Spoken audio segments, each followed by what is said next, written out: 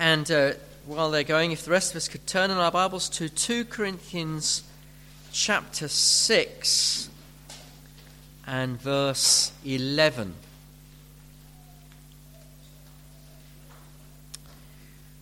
And this is found on page 1148.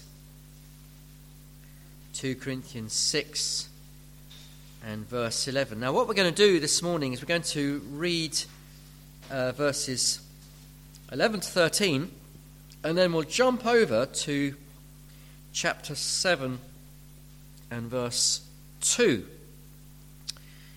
Because you've got two little sections which are both talking about the same ideas, I think we'll see, and sandwiched between is this section, verses 14 to chapter 7, verse 1, about not being unequally yoked. But we'll come to that, I hope, God willing, next time. So 2 Corinthians chapter 6, verse 11, first of all. We have spoken freely to you, Corinthians. Our heart is wide open.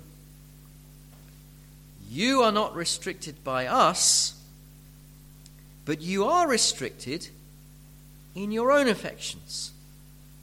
In return, I speak as to children, widen your hearts also. And then going on into chapter 7 and verse 2, make room in your hearts for us. We have wronged no one. We have corrupted no one. We've taken advantage of no one. I do not say this to condemn you, for I said before that you are in our hearts, to die together and to live together. I am acting with great boldness toward you. I have great pride in you. I am filled with comfort. In all our affliction, I am overflowing with joy. So keep your Bible open, and let's now pray. Our Father in heaven, we thank you for your grace to us, and we thank you for the wonderful privilege of being able to hear from your word. We thank you that your word is living and active, and although it was written for a particular situation, there are eternal principles which we can draw from your word. Father, please help me to teach your word accurately and fairly and in the power of the Holy Spirit. And please, Lord, speak to every one of our hearts, Lord.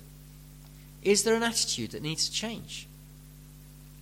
Lord, help us to see that. And if there is, please shine your light and bring about such a change, we pray.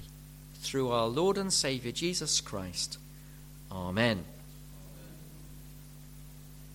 Now, in these verses that we read just now, the Apostle Paul speaks of the warm and open-hearted love that he has for the believers in Corinth. And he urges those believers in turn to open their hearts to him. As I said a moment ago, this passage is in two parts. We have verses 11 to 13 of chapter 6, and then verses 2 to 4 of chapter 7. Sandwiched between those two sections is another section which talks about where the apostle is urging the believers not to be unequally yoked with unbelievers. Now, that section, I'm sure, is sandwiched between for a reason. And it is perhaps because instead of having proper love for the apostle knew that what these believers were doing, they were really looking for fellowship and support and partnership from unbelievers. So that section is relevant, but I thought I wouldn't have time to deal with that section as well as what he's saying in these two parts. So that's why I've split it out, and I hope, God willing, to look at that section, unequally yoked, do not unequally yoked, chapter 6, verses 14 to 7, verse 1, I hope next Sunday morning. Now, the background for what the Apostle Paul is saying in these verses is clearly that the affection of the believers in Corinth has been captured by others. I mentioned a moment ago about possibly this was unbelievers, but also we do know from other places in this letter that the apostle talks about false teachers who'd come into the church, whom he dubbed super apostles. And these people were trying to wean the love of the people in Corinth, of the believers in Corinth, away from the apostle and towards themselves, because they wanted to fill these people with their own version of the Christian gospel.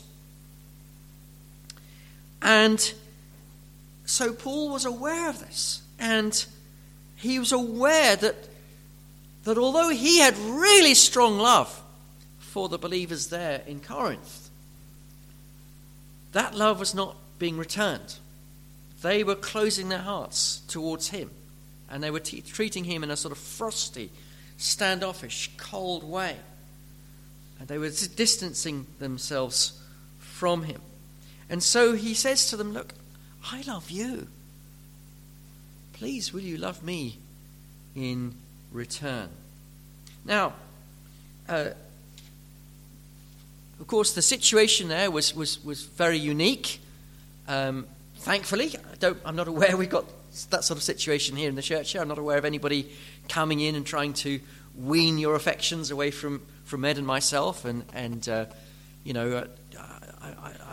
have a great deal of support and encouragement coming from you in all sorts of ways, and I'm very, very grateful for that. So, it's not that this, we're not sort of looking, saying, oh, well, here we are, here's a direct application. No, of course not.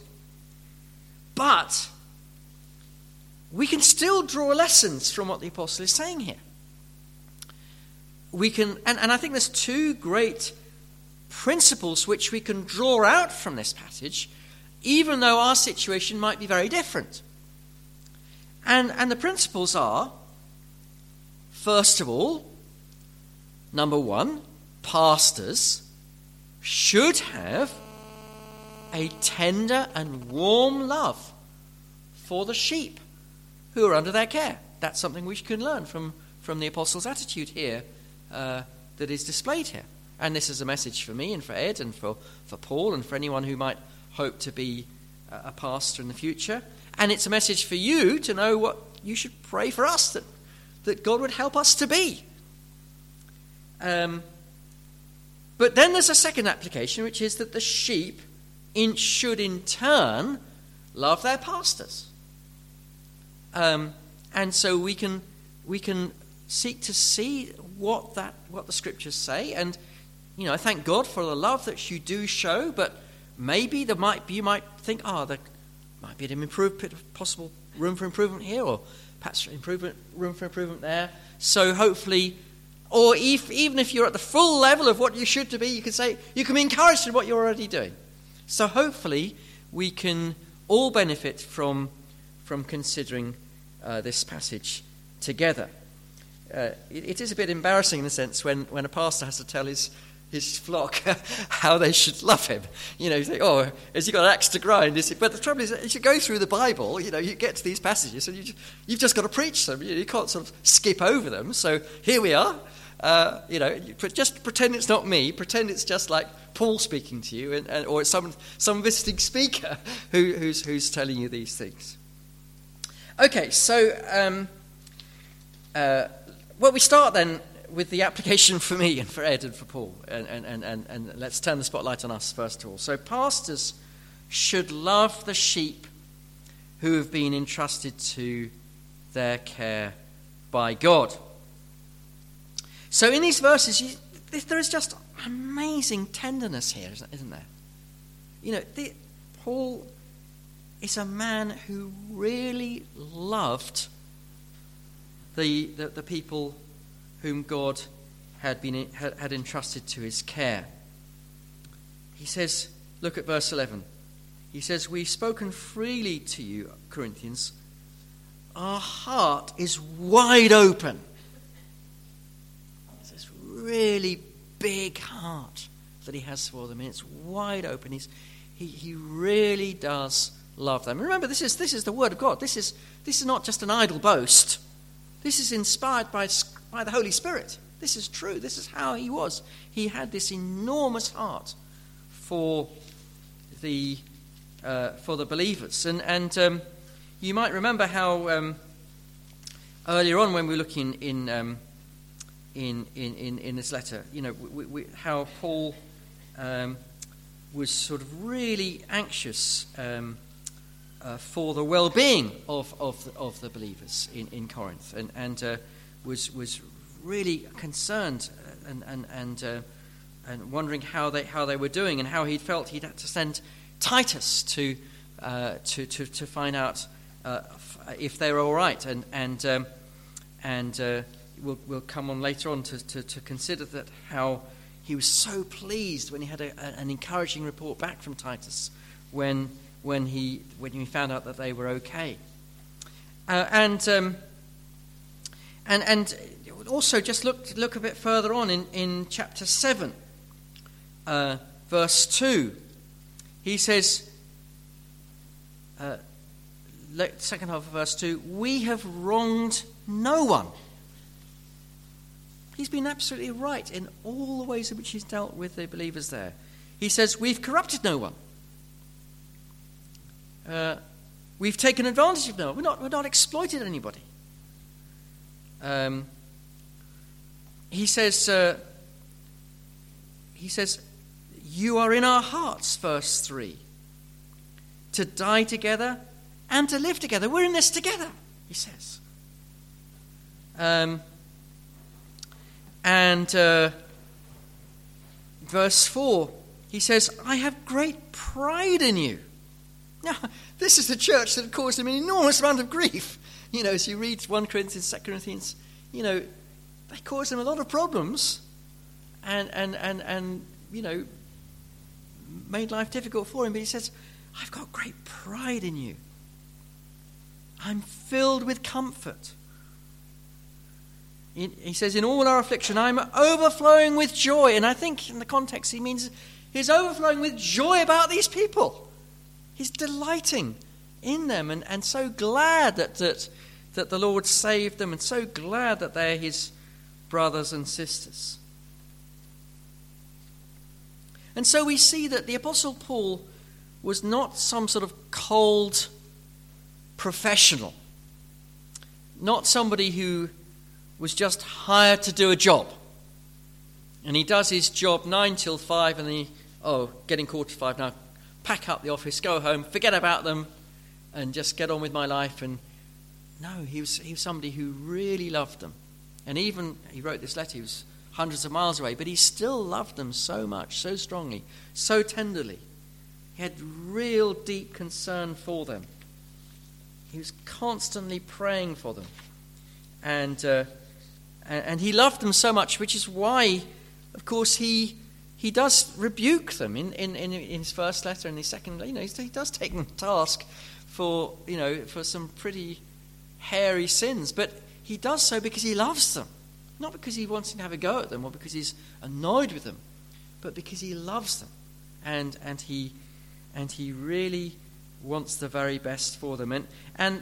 And the fact that their hearts are being drawn away, it's not just because he's thinking, "Oh, I wish these people would love me," in some sort of self-pitying way. No, because he was concerned for them, because if they're being drawn away to false teachers or even to unbelievers, then this is going to be bad for them.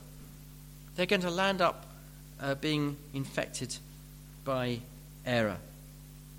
Let me give you a few other verses which talk about the love which Paul had for believers. You don't need to necessarily turn to these, but I'll just give them to you so you can see that this is not just a one-off thing. Philippians 1:8, he says to the believers in Philippi, "For God is my witness, how I yearn for all of you with the affection of Christ Jesus." And then a couple of others in First Thessalonians. Interestingly, he uses both the analogy of a mother and of a father in talking about his love for the believers in Thessalonica. So first of all, as a mother, 1 Thessalonians chapter 2 and verse 7, he says, "But we were gentle among you, like a nursing mother taking care of her own children." What a lovely picture. What greater, what more tender love can you find than a nursing mother caring for her newborn baby? And that's the sort of love that I have for you. And he says, verse 8, "So being affectionately desirous of you, we were ready to share with you not only the gospel of God, but also our own selves, because you had become very dear to us." So, he wasn't just a preacher. He was a preacher, but he wasn't just a preacher. He shared his life. He no doubt had them round to his home. He went to visit their homes. His life was shared with them. And then later on in the same chapter, 1 Thessalonians 2, verse 11, now switches to the father picture. "For you know," he says, "how, like a father with his children, we exhorted each of you and encouraged you and charged you to walk in a manner worthy of God, who calls you into his own kingdom and glory." So here is this tender love, this tender concern, this eagerness to do good and to share Christ and to bless and to build up and to encourage, to nurture. Real love and concern. Now, what's driving the apostle? Well, what's driving him is he knows that these ones who have been entrusted to his care are the precious sheep of the Lord Jesus Christ. These are the ones who were loved by God the Father from eternity. The sheep whom the Father gave to the Son. The sheep for whom the Son laid down his life. The ones who are held by the hands of God and by the hands of Jesus. The ones that the Father and the Son will never let go of. Nothing can separate them from his love. These are the beloved sheep of God. And so he thinks, well, I've been loved, but they've been loved. And I've been given this tremendous privilege by God Almighty of caring for his precious sheep. There's a price on the heads of these sheep. And the price is the blood of the eternal Son of God. They've been bought with his blood. They are valuable. And so he has this great sense of love and great sense of responsibility to care for these sheep. Now this is reflected in Acts 20, verse 28, when the apostle was talking to the Ephesian elders.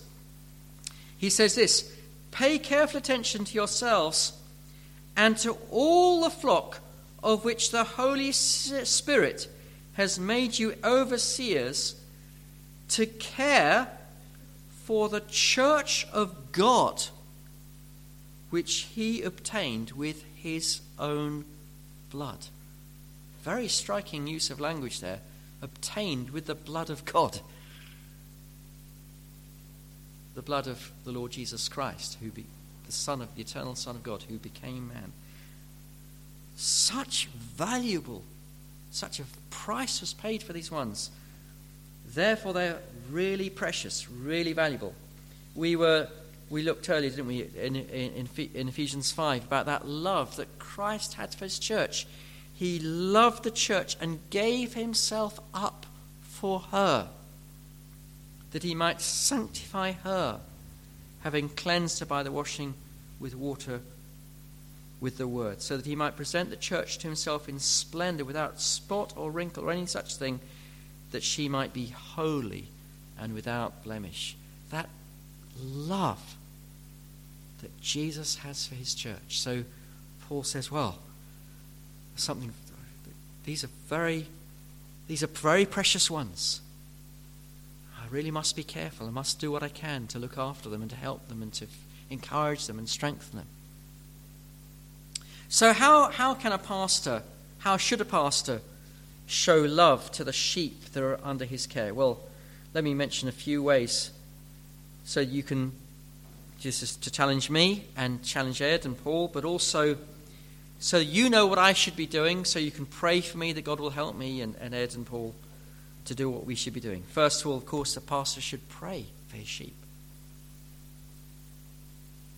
That's perhaps the most important thing. He should be down on his knees praying for them. Lord, bless them. He should be feeding the Lord's people with the word of God, shouldn't he? Do you remember what Jesus said to Peter? Do you love me? He said. Well, Peter said, yes. Well, feed my sheep. 3 times Jesus asked the question of Peter. 3 times the answer comes back. Well, in that case, feed my sheep. That's your job. Feed them with the word of God. A pastor should also give counsel to those who seek his counsel. He should be available. He should be approachable. Somebody that you can come to and say, look, I've got this issue. I don't know what to do. I need some help. A pastor should be somebody who comforts the downcast. Obviously, through public ministry, the ministry should comfort as well as rebuking, but it should comfort.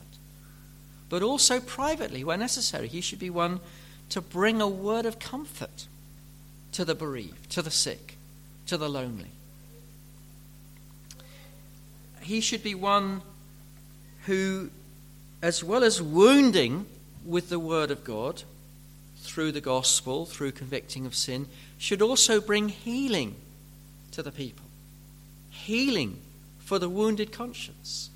The balm of the gospel should be applied to the wounds of the people to help them to recover from that sense of conviction, from that sense of guilt and shame and sometimes despair that some feel. Where appropriate, nonetheless, a pastor should go to somebody and say to one of the sheep, do you need to examine yourself? Is there something wrong here? Is there some wrong attitude? Now, if your pastor does that to you, don't think he hates you. He doesn't. He does it because he loves you. In order to try to help you because he knows no sin is going to be good for you. So if he says to you, look, could this be true? Could it be that maybe there's been a bit of bitterness or a bit of resentment or a bit of greed or a bit of pride? Don't be angry. Say, oh, thank you. Thank you for asking that question. And take the opportunity, examine yourself to see if that's the case. It may be that a pastor there will be times when a pastor needs to admonish the flock. To admonish means to gently reprove, to encourage in the right direction. It's not a harsh way, but it's a gentle way of trying to help somebody to see that maybe the way that he or she's been living has not been right. Sometimes it is true something a bit more strong is required. not very often, but occasionally, a direct rebuke is required. What you did was wrong. You broke God's law. You treated that person wrongly. Now, not only occasionally, but sometimes that is necessary. Sometimes from the pulpit, more often, much more often, privately. It might be necessary to issue a rebuke. Again, don't resent it if that happens. Hopefully it's done in love. It should be done in love.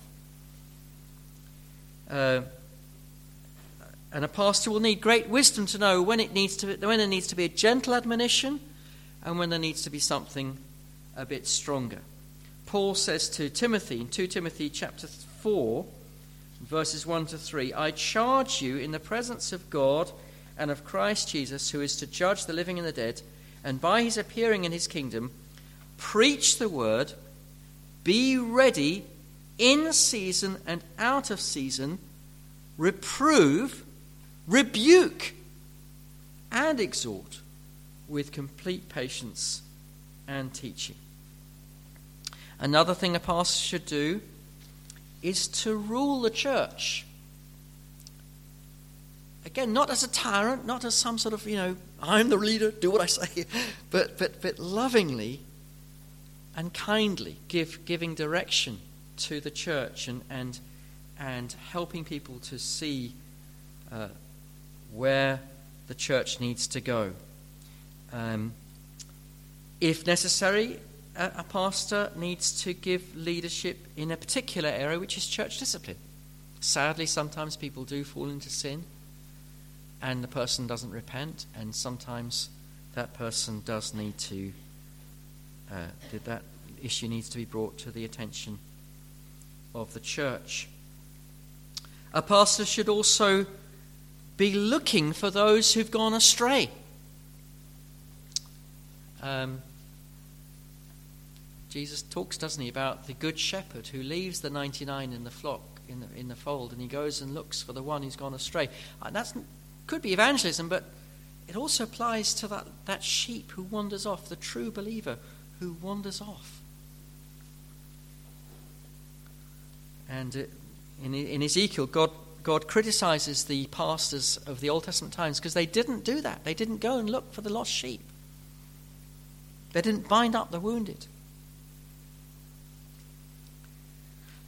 A pastor should also preach the gospel. Paul says to Timothy, do the work of an evangelist. And he should go out and look for unsaved sinners. Go and knock on some doors and try and find some people and bring them to Christ. And all this to be done with tender love and great patience, with willingness and without resentment, and with much humility. A pastor needs to be careful not to do the right thing, but with a grudging spirit.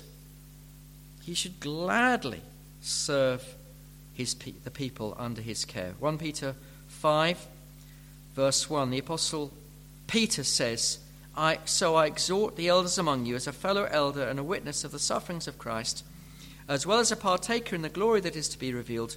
Shepherd the flock that is among you, exercising oversight, not under compulsion, but willingly, as God would have you, not for shameful gain, but eagerly, not domineering those under your charge, but being examples to the flock. And when the chief shepherd appears, you will receive the unfading crown of glory. Where should this ministry be exercised? Answer, both publicly and privately. Paul says to the elders, that passage I mentioned from Acts 20, Paul says, I did not shrink from declaring to you anything that would be profitable, teaching you in public and from house to house, testifying to Jews and Greeks repentance toward God and faith in our Lord Jesus Christ. You sometimes get some pastors who are great preachers, but they're dreadful people persons. They don't talk to people. They don't relate with people as people. You sometimes get others who are wonderful at going around and having a cup of tea with everybody, but they can't preach. You need to be both. Somebody who preaches and somebody who talks one-on-one and is approachable and friendly and kind. And the whole thing to be done in love. A man can be a fantastic preacher, but if there's no love, he's wasting his time. 1 Corinthians 13, verse 1. If I speak in the tongues of men and of angels, but have not love, I am a good noising gong or a clanging cymbal. And if I have prophetic powers and understand all mysteries and all knowledge, and if I have all faith so as to remove mountains, but have not love, I am nothing. So, application for me and Ed and Paul. Well, the application's clear. We need to be those who love. Application for anybody who aspires to be a pastor. Well, it's a wonderful calling. And if you hope one day you might be a pastor, the first qualification is love. Go to God and say, Lord, I'd like to be a pastor. Please give me love for your people. If you haven't got love for the people, forget it. Forget it.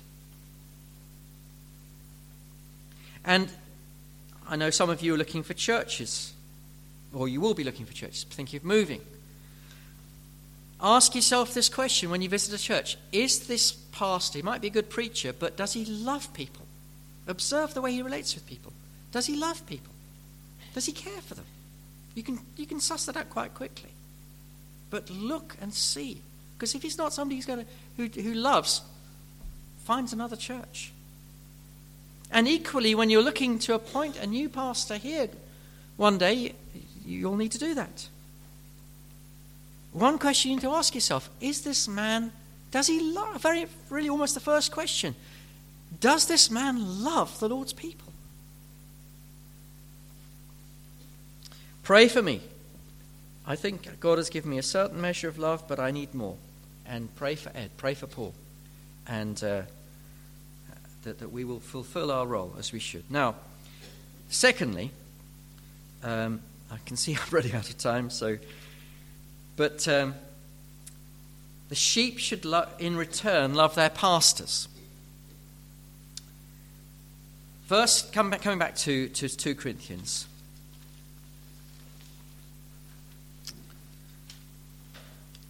And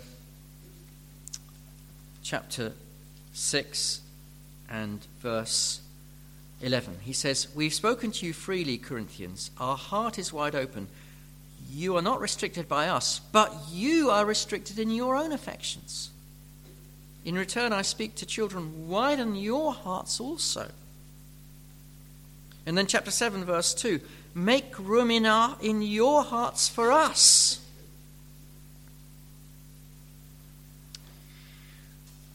You sometimes get in human relationships what is sometimes called unrequited love.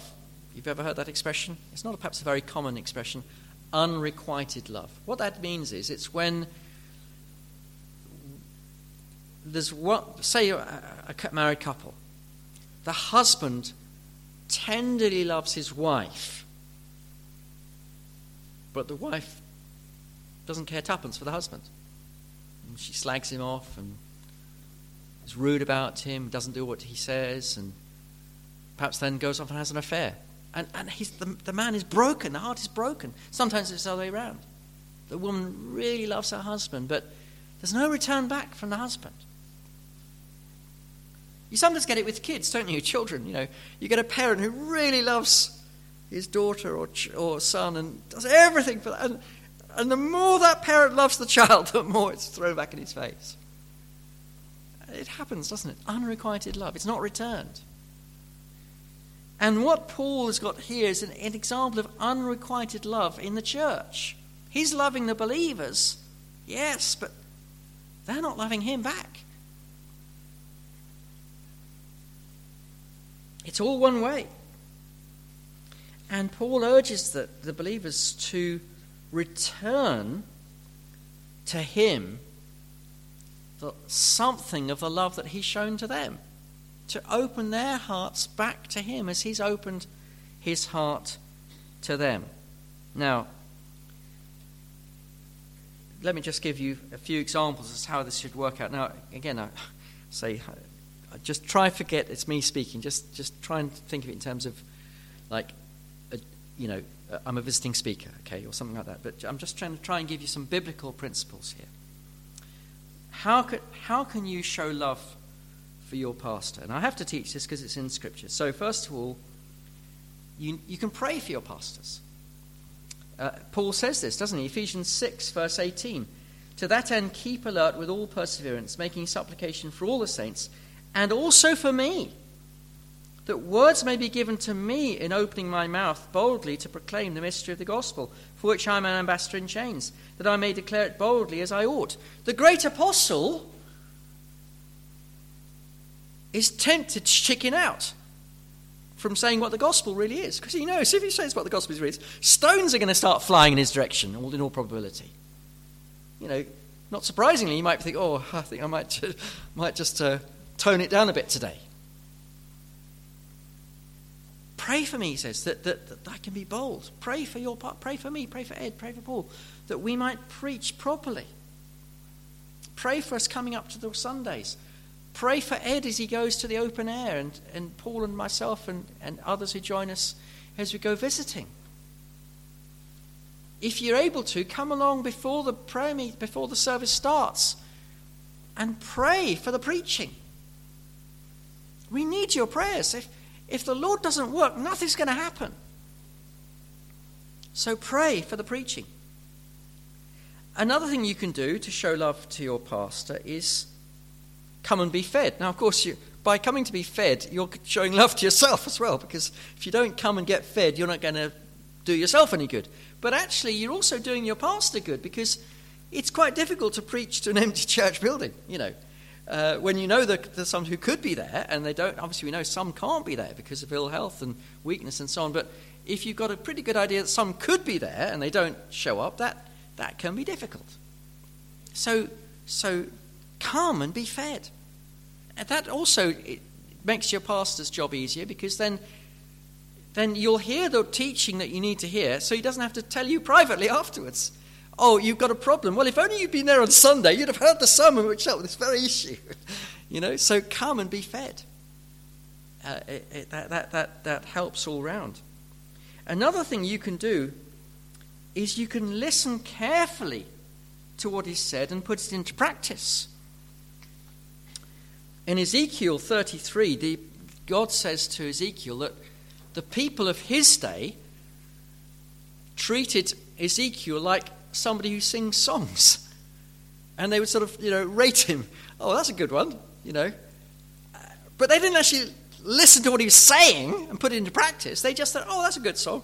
I wonder, do you do that with sermons? I must admit, I have to be careful when I'm listening to other people. You start ticking. Oh, that's tick, tick. Oh, that's a good point. No, bad point made there. Oh, rambling there. Quite orthodox there. And you're sort of rating, but are you listening? And I challenge myself with that. But what about you? You have these programs, don't they, on the TV, where the audience then sort of, scores the song afterwards. Oh, that was, and the judges score it, 9 out of 10, and then the audience scores, and then it's oh yeah, that'll go through to the next round of the competition. Do you do that with sermons? You're sort of scoring them rather than actually listening to what is actually being said and actually applying it in your life. Another thing is to submit to your pastors. I hasten to add, insofar as what they say is in line with God's word and not beyond their authority. So Hebrews 13, verse 17 says, obey your leaders and submit to them, for they are keeping watch over your souls, as those who have to give an account.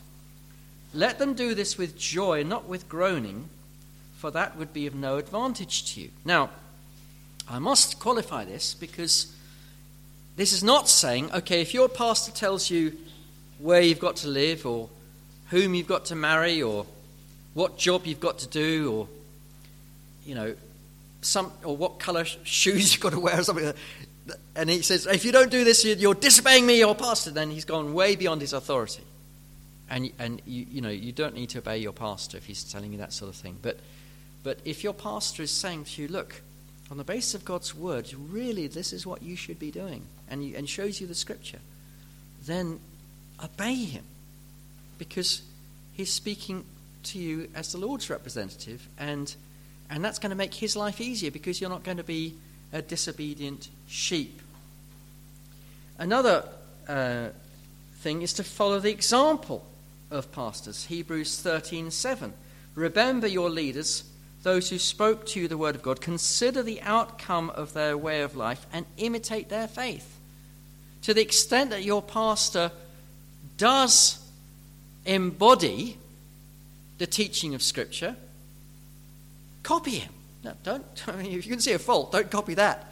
But if you, to the extent you can see, yes, he's living in line with God's word, then imitate that. Another thing is show proper respect. 1 Thessalonians chapter 5, verse 12. Now we ask you, brothers, to respect those who work hard among you, who are over you in the Lord, and to admonish you.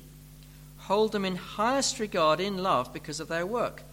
Live in peace with each other. Now again, I need to just qualify this to some extent, because of the way this verse has been abused by some, who put their pastors on a pedestal and say, oh, you must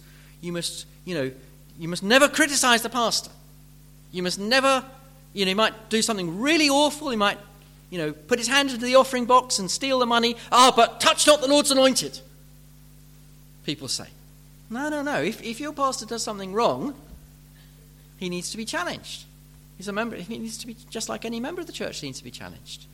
And Paul does say to Timothy that pastors who sin, should be rebuked openly and publicly. So, you shouldn't. A pastor should not be put, in a sort of untouchable category. But to the extent that a pastor is doing his work properly, and serving God as he should be treated with respect and high regard. I personally, some people say, "Oh, you should be called pastor." Well, I don't really like to be called pastor, because that puts the pastor in a different category. I'm just a brother, and I'm very happy to be called Henry, not Pastor Henry or anything like that. But there should be still some respect and some, and then providing for needs of pastors. 1 Corinthians 9 verse 7 talks about, the Apostle Paul says, who serves as a soldier at his own expense, who plants a vineyard and does not eat of its grapes, who tends a flock and does not drink of the milk. Do I say this from a merely human point of view? Doesn't the law say the same thing? For it's written in the law of Moses, do not muzzle an ox while it is treading out the grain. Is it only about oxen that God is concerned? Surely he says it for us, doesn't he? And so on. He's saying that the pastors should be provided for by the congregation. Another way in which love can be shown to pastors is through giving encouragement. Galatians chapter 6 verse 6. Let the one who is taught the word share all good things with the one who teaches. Has the Lord spoken to you? Maybe through a sermon. Well, tell your pastor that. Or maybe you've been reading something in your quiet time and your Bible reading, and the Lord's really spoken to you and helped you. Well, share it so that the one who teaches can also be encouraged and helped. And then I'd also say you can love your pastor or pastors by honestly talking about any problems which might arise in your relationship with your pastor. It's bound to happen because pastors are sinful. They're redeemed sinners, but they still sin from time to time. They make mistakes. And also sheep are sinners, and they make mistakes and sometimes misunderstand things. So between the two of us, there's bound to be something or other, sooner or later. So what are you going to do when I or Ed or Paul says something that annoys you or does something that annoys you? What are you going to do with that? You've got two options. Either you walk away or you talk. And the biblical thing to do is to talk. Now, you might find you talk and, in some instances it's true, an irreconcilable difference emerges and you realize you're just not going to be able to be in the same church. And then you just have to part on as good terms as possible. But in the vast majority of cases, there'll be, either the pastor will have done something wrong and he apologizes, or you've misunderstood and you can say, I'm sorry I misunderstood you, or whatever it is. And vast majority of cases, these things can be sorted out. So the loving thing to do, not only for the pastor, but for the whole church, because if you walk away from the church because the pastor said something that annoyed you, well, you're not only being unkind to the pastor, you're being unkind to all of your brothers and sisters as well. So talk about any problem that there might be. Well, I hope that you'll understand that that none of this is said out of any gripe or anything else like that, but just trying to help you to understand what my responsibilities are, what Paul's and Ed's responsibilities are as your pastors, but also to help you to understand what your responsibilities to us are as well, from Scripture rather than from any personal axe to grind. And let me just, as I finish, just remind us of where we started and what we're thinking about as we came up to the Lord's Supper. Christianity is all about love. It's all about how God loved his people and sent his Son to die for their sins. And it's all about how God continues to love his erring sheep and how he will love them right the way through until they're perfect. And the response that we are to make is to believe the message of the gospel and then to love. We love God and we love one another. So what we're talking about today is the very essence of Christianity. It's one particular application in terms of pastors loving their flock and the flock loving the pastors, but it's just one specific application of this great principle of love. May we be a people of love. May I be a pastor who loves. May you be a people who love. Not just loving your pastor, but loving each other and helping each other to grow up to maturity. Well, I hope and pray that is helpful for us. Could we sing our last hymn, which is a prayer? May the love of Christ my Saviour